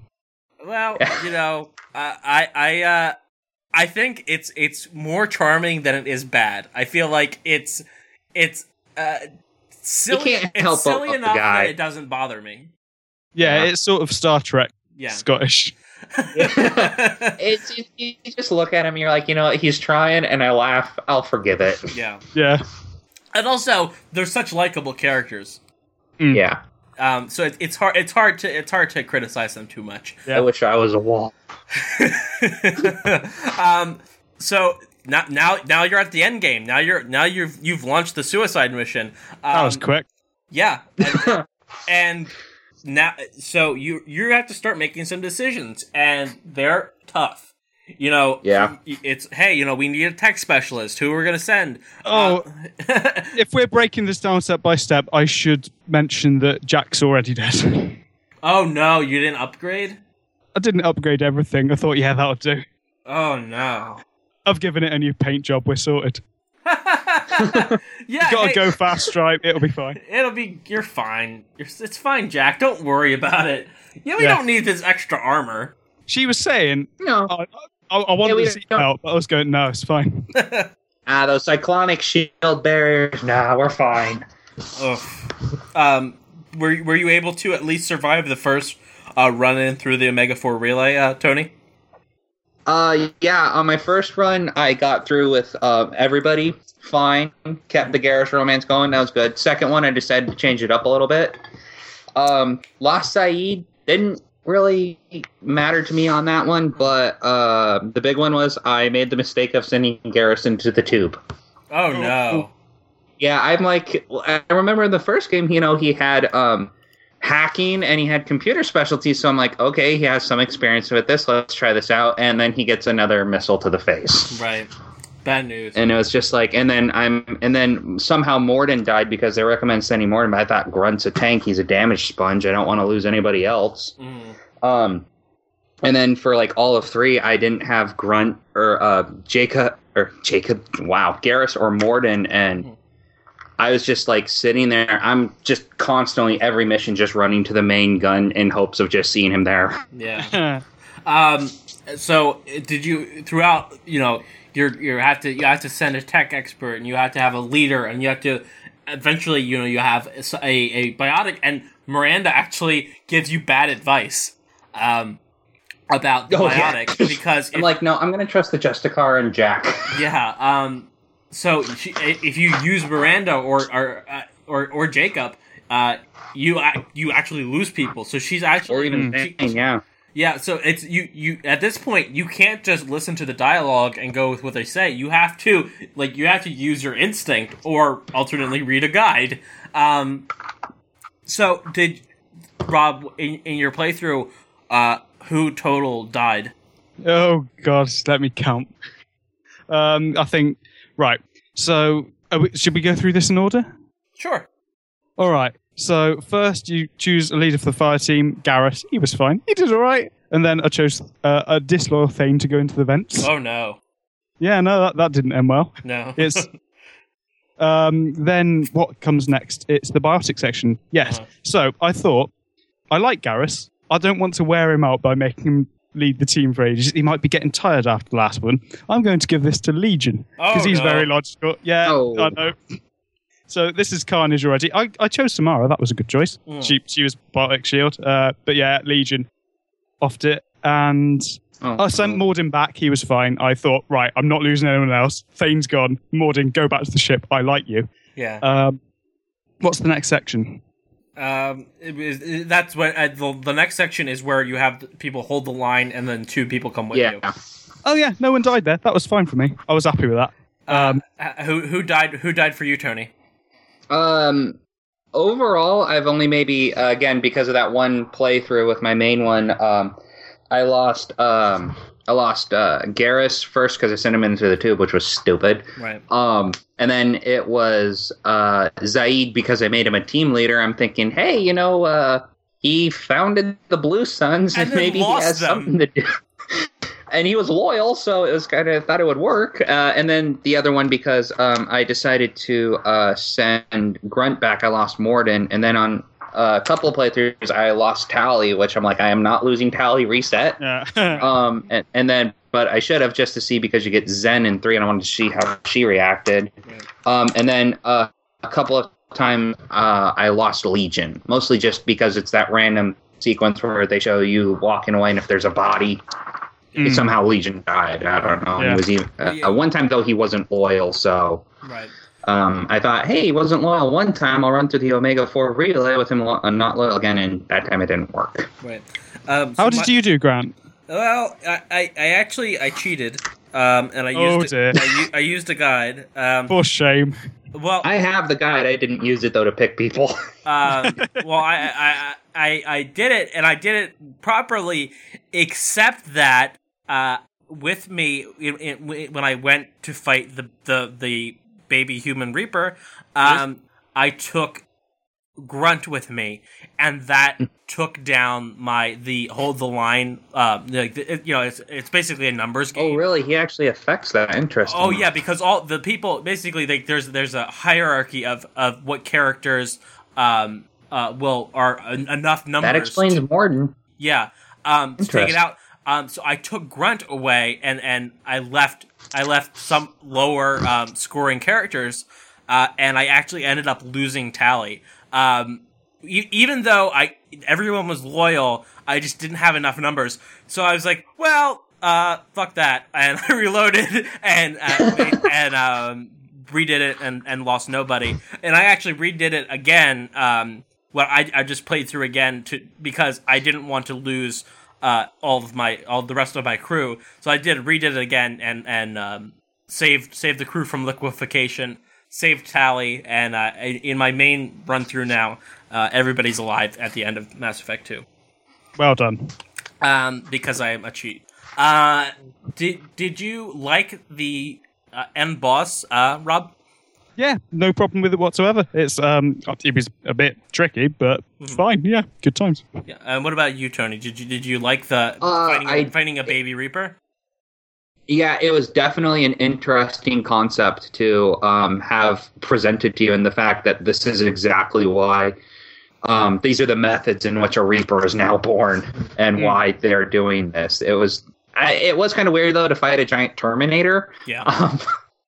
But overall, it did definitely cement just how deadly of an enemy the Reapers truly were in a way, and the fact that they can take a race like the Protheans, who they couldn't turn into a Reaper, one of the few races I don't think they were able to do that to, right, and then convert them to what they needed in order to work on the next cycle. And presumably, sorry. No, go ahead, Rob. I was going to say, presumably with hindsight, because we now know, and spoilers for Mass Effect 3 if you've not played it, if you haven't, why are you listening to this, go out and play it. Yeah, exactly. But the Protheans were a composite race. They just took anything that they conquered under their banner. So would that explain why they couldn't? When you're looking through Prothean records, what is called a Prothean could be any of the races, not just what we consider canonically to be the Prothean. Basically, from what you saw in terms of Javik's people, right, if that was the true the leaders of the last main cycle group of people that were the Protheans, then yeah. Do we know that for certain? What do you mean? do we know necessarily that Jarvik was the original Prothean race? He could have been something that was as he conquered. said, though, quite early. They were the leaders. They're the ones who made. Yeah, he said we conquered them. Right. Oh, fair dues. Yeah. All right, cool. Yeah. I was just checking. But yeah, I was wondering if that might be why they wouldn't Oh, no, it's an weren't able to excellent make point, Prothean though, Reaper. Yeah. Yeah. Thank you very much. So we do. I mean, certainly, it is interesting to know that all the collectors are simply just repurposed Protheans. Yeah. There were a lot of sort of revelations in that game. It's quite an exciting game. Oh yeah. We also haven't mentioned Harbinger, mainly because he is this force lurking, but he's not really mentioned a whole lot. Like Shepard does, meet him via hologram. And he's very chatty through the collectors. Yes, taking control. Yeah. It is kind of one of the bigger letdowns. Yeah, but he's just, if you're not a huge Mass Effect fan, and you just did one quick playthrough, you could actually end up at the end being like, I don't really remember Harbinger very much. Yeah. Because there's not a lot of Harbinger in that game. He is very much, a side character. It's more like the looming threat of all the Reapers. It's not It's not the same as Mass Effect 1, where it's like Sovereign is the bad guy, and you're worried about Sovereign. The first time I ever saw Sovereign, I was like, it's the hand of God. Yeah. But now at this point, Shepard is hip to the whole Reaper thing. So it's not like Harbinger. Harbinger himself is less scary, but more scary is the thought of millions of hundreds Reapers. of them, thousands. Yeah, it is. That's pretty freaking scary. It's kind of hard to give the middle finger to that. Yeah. So now that we've hit 2 hours, let's do real quick. Let's just go through the DLC and then we'll wrap this up. Zahid and Kasumi. Rob, what do you think about the two DLC characters? Well, I think Zaid is sort of one of the less interesting characters of the ensemble, but he fills a part. He's a mercenary. He fills the gap, and he's very helpful in the end mission. Now, what do you think about his accent?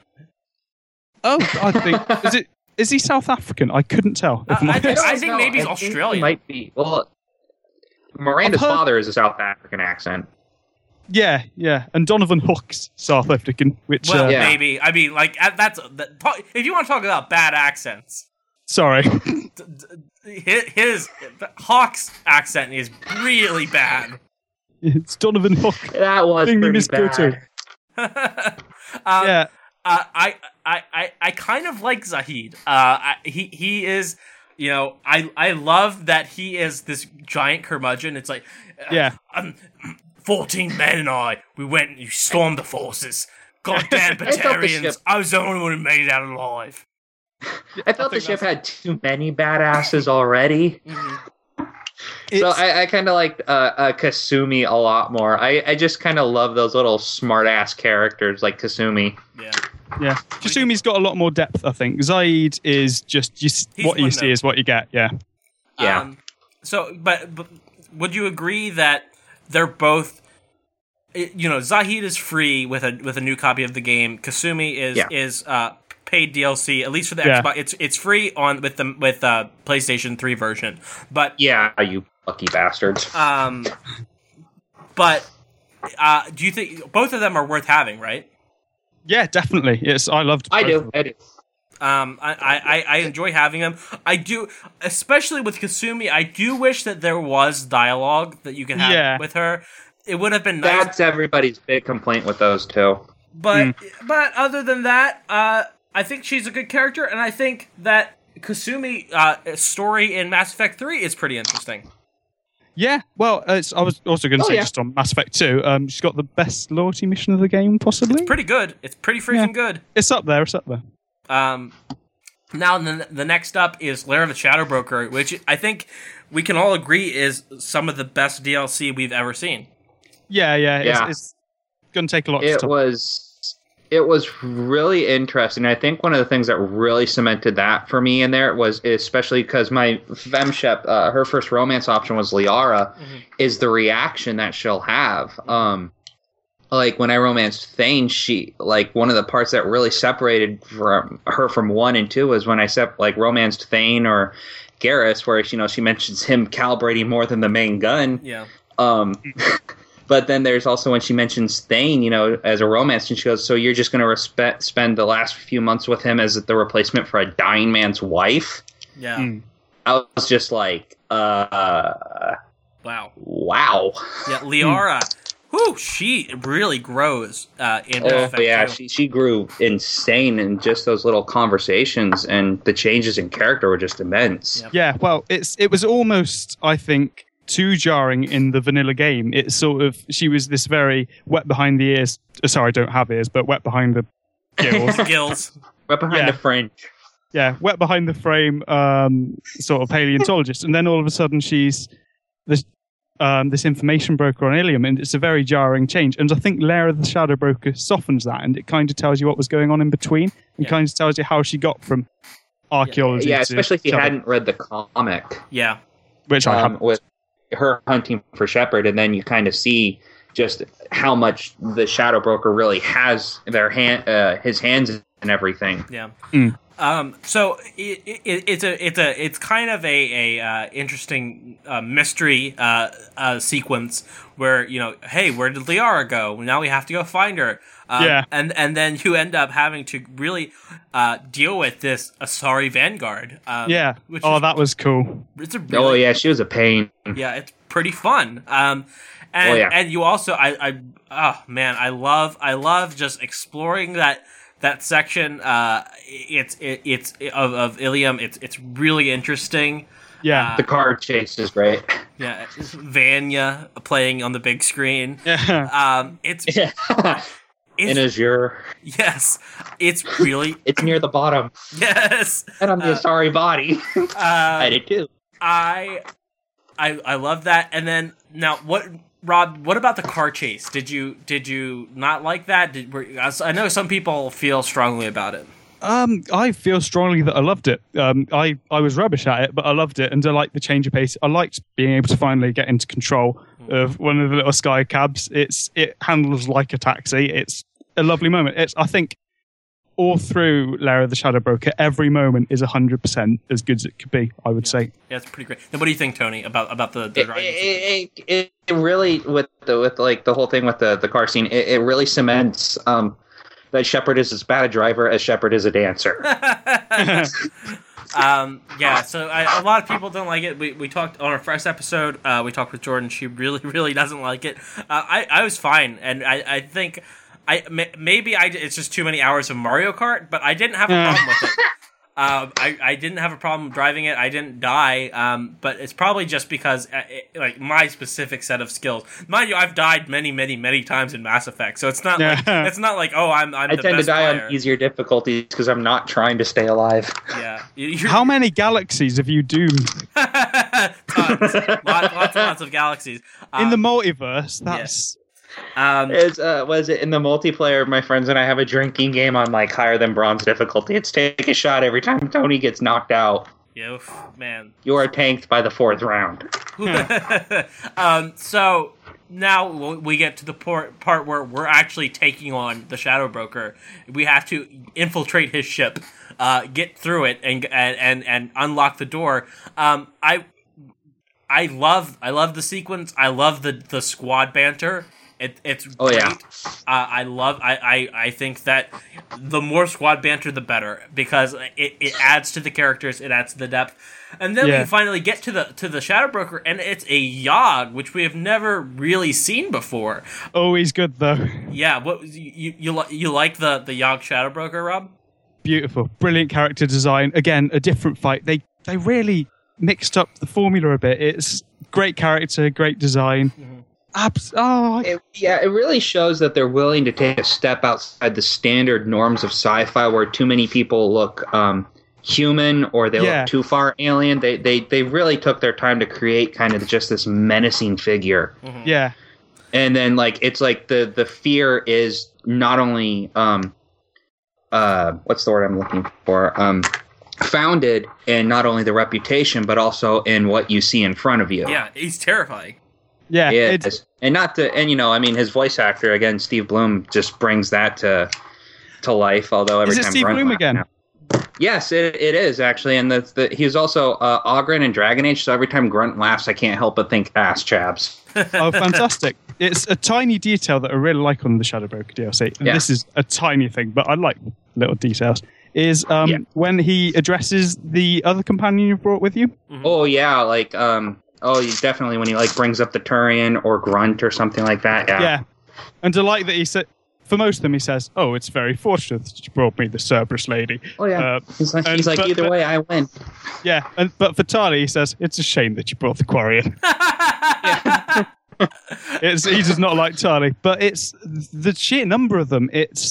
I brought Kasumi on mine, and said, "It's interesting you brought me Miss Goto, Shepard. She'll be late for our party." And just like, "Oh, I haven't done the loyalty mission. That is correct. Congratulations." Nice. That's interesting. Yeah, that's kind of one of the things I liked is because, especially when you can go out of your way in the earlier missions, and if you don't get a certain character by, like when you should before Horizon, like you just do side missions and you don't have those characters, you can it'll still adjust the gameplay accordingly. Yeah, and he knows not only he doesn't just respond to the character, he responds to what stage of the life the character's at. Yeah. Which Absolutely. was very cool.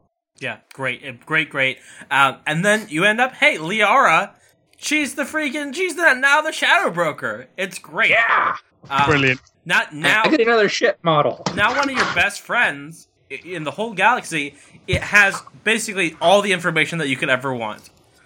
It's great for Shepard. It's a great way of moving the story forward, and it really pays off in Mass Effect 3. And the dossiers. Yes. Oof, man. Like you can read.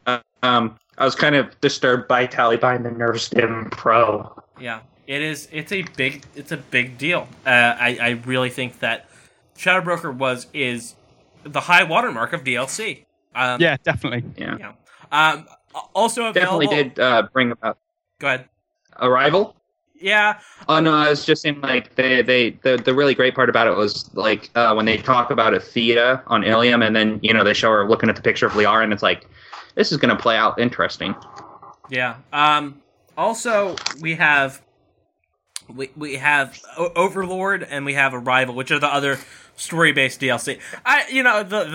The gun packs and the appearance packs, they're fine. Whatever. If you want them, go ahead and buy them. But they're nothing to write home about. It's the story, right? Overlord, you get to see basically a crazed scientist who basically. For all intents and purposes, sacrificed his autistic brother's mind to research the Geth. And I love how look, Overlord itself is not exactly it's not a great mission, but the payoff in Mass Effect 3, when you get to see those characters again, it's huge. Yeah, you can convince him to commit suicide, the older brother. Right, and then you see David. I did that once, and I'm like, oh shit. Yeah, you hear the gunshot off screen. Go ahead. I think it did a really good job of showing just how far some people are actually willing to go, because you kind of get the sense of it with the Elusive Man, but to actually see what he was willing to talk people into doing. Yeah, absolutely. The big really problem that many lot. people have is the extremely loud screeches that David has as he's as he's attached to the computer. Oh yeah, because you don't really get it, and it's just like, what is this? Is this? And then you kind of start hearing more of it. It's like, let me go, or something like that. Right. It was just like, oh god, there's a human being in here. They just need to take that down about 20 decibels. Rob, did you like Overlord, or was it something you could just pass over? I've not played it yet. Oh really? Yeah, I know. Don't worry, I have things in my ears, so no spoilers. So, Arrival, which is the it was supposed to kind of lead into Mass Effect 3, but it ended up not really. Shepard. First time you got to see Hackett, though, that was interesting. Yeah, you get to see Hackett, and that's nice. The unfortunate part is that when I played Mass Effect 2 and I went through it, all the DLC was out.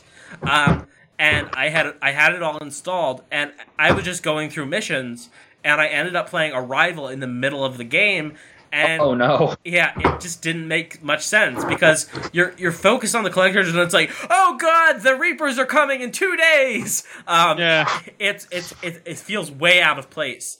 I wish that you could only I bought the play game it. and the DLCs that came out. Yeah. So that it made much more sense to me in chronological because I played each one as it came out. Yeah. So it definitely made much more sense on that. Yeah. And then also, it's interesting, but I really don't care for Arrival all that much. I'm never there. I'll tell you what, the Object Row achievement, I am never going to get that because I just don't care. Turn the difficulty down. Yeah, I could, absolutely, but it's so boring. And you end up having to basically sacrifice a colony of 300,000 Batarians. And it sucks that you have to do that, even though Batarians aren't exactly the nicest species. It's basically supposed to lead up into Mass Effect 3, where Shepard is grounded, except that the whole Shepard, they're going to have your head for this. That's thrown out the window immediately. 2.5 minutes into Mass Effect 3, that's gone. That's thrown away. It's the Reapers are there, and it's kind of like I hadn't even read the full of the Invasion comic. So like when I saw James, I'm like, what's with the meathead? Yeah. How does he know? How do I know him? Would have helped if I'd read that. Give me a little more depth.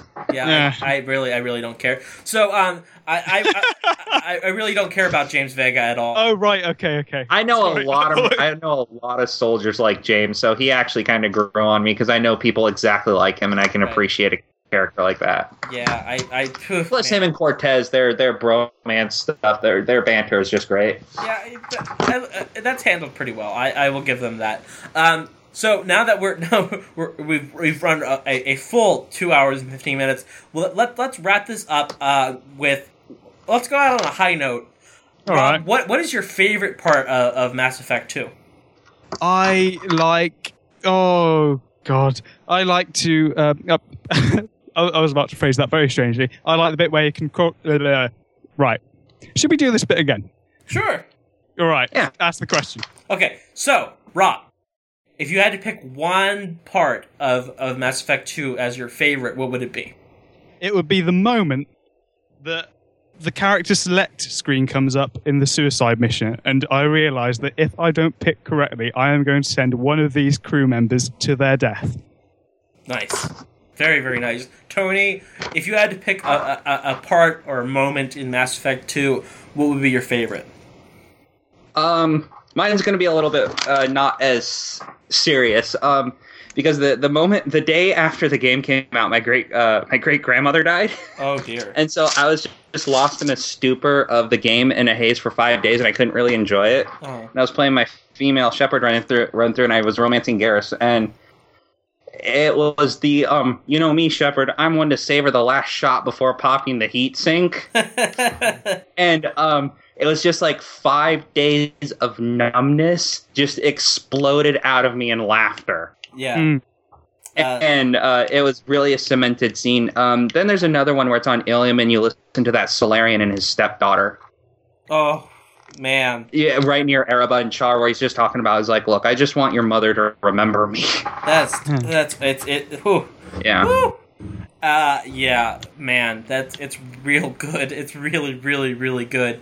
I would have to say that probably the most memorable moment to me in Mass Effect 2 would have to be the part where Morton is singing Gilbert and Sullivan. Good choice. He pulls it off. Michael Beatty, he just does such a great job. He does. You buy it, and it's just like, this is the best thing. Because not only do you have this super serious Solarian, which also is very alliterative. That's the lyric to the next verse, isn't it? Yeah, he is extremely funny. He's serious in that he takes his scientific studies and his work as a doctor very seriously, but he is very funny. Let's tell people where they can find you. Rob, what is your Twitter handle? Rob D. Webster. Quite simple. And Tony, what is your Twitter handle? My Twitter handle is Mizutani Tony. That's Mizutani, and then Tony, Tony. So I would like to thank you both for coming on, talking about Mass Effect 2, all the things that you loved, some things that frustrated you, and I really, really encourage you guys to go out, play Mass Effect 2 again. It's worth it. Go play the DLC again. It's worth it. I'll download Overlord. Yes, go download Overlord. It's quite good. But please, be warned, turn your speakers down. Thank you guys very much. Thank you all for listening. I appreciate it. I'm Grant Bruner, and this is Quadcast. Got a new heart, I got a new heart, I got a new heart, I got a new artificial heart. It's not a real heart, it's not a real heart, it's not a real heart, it is a real artificial heart.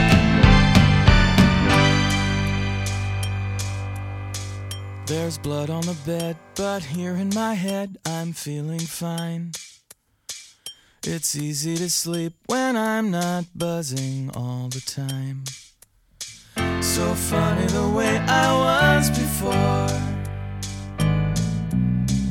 Once I was blind, but now I see. Once I was him, but now he's me.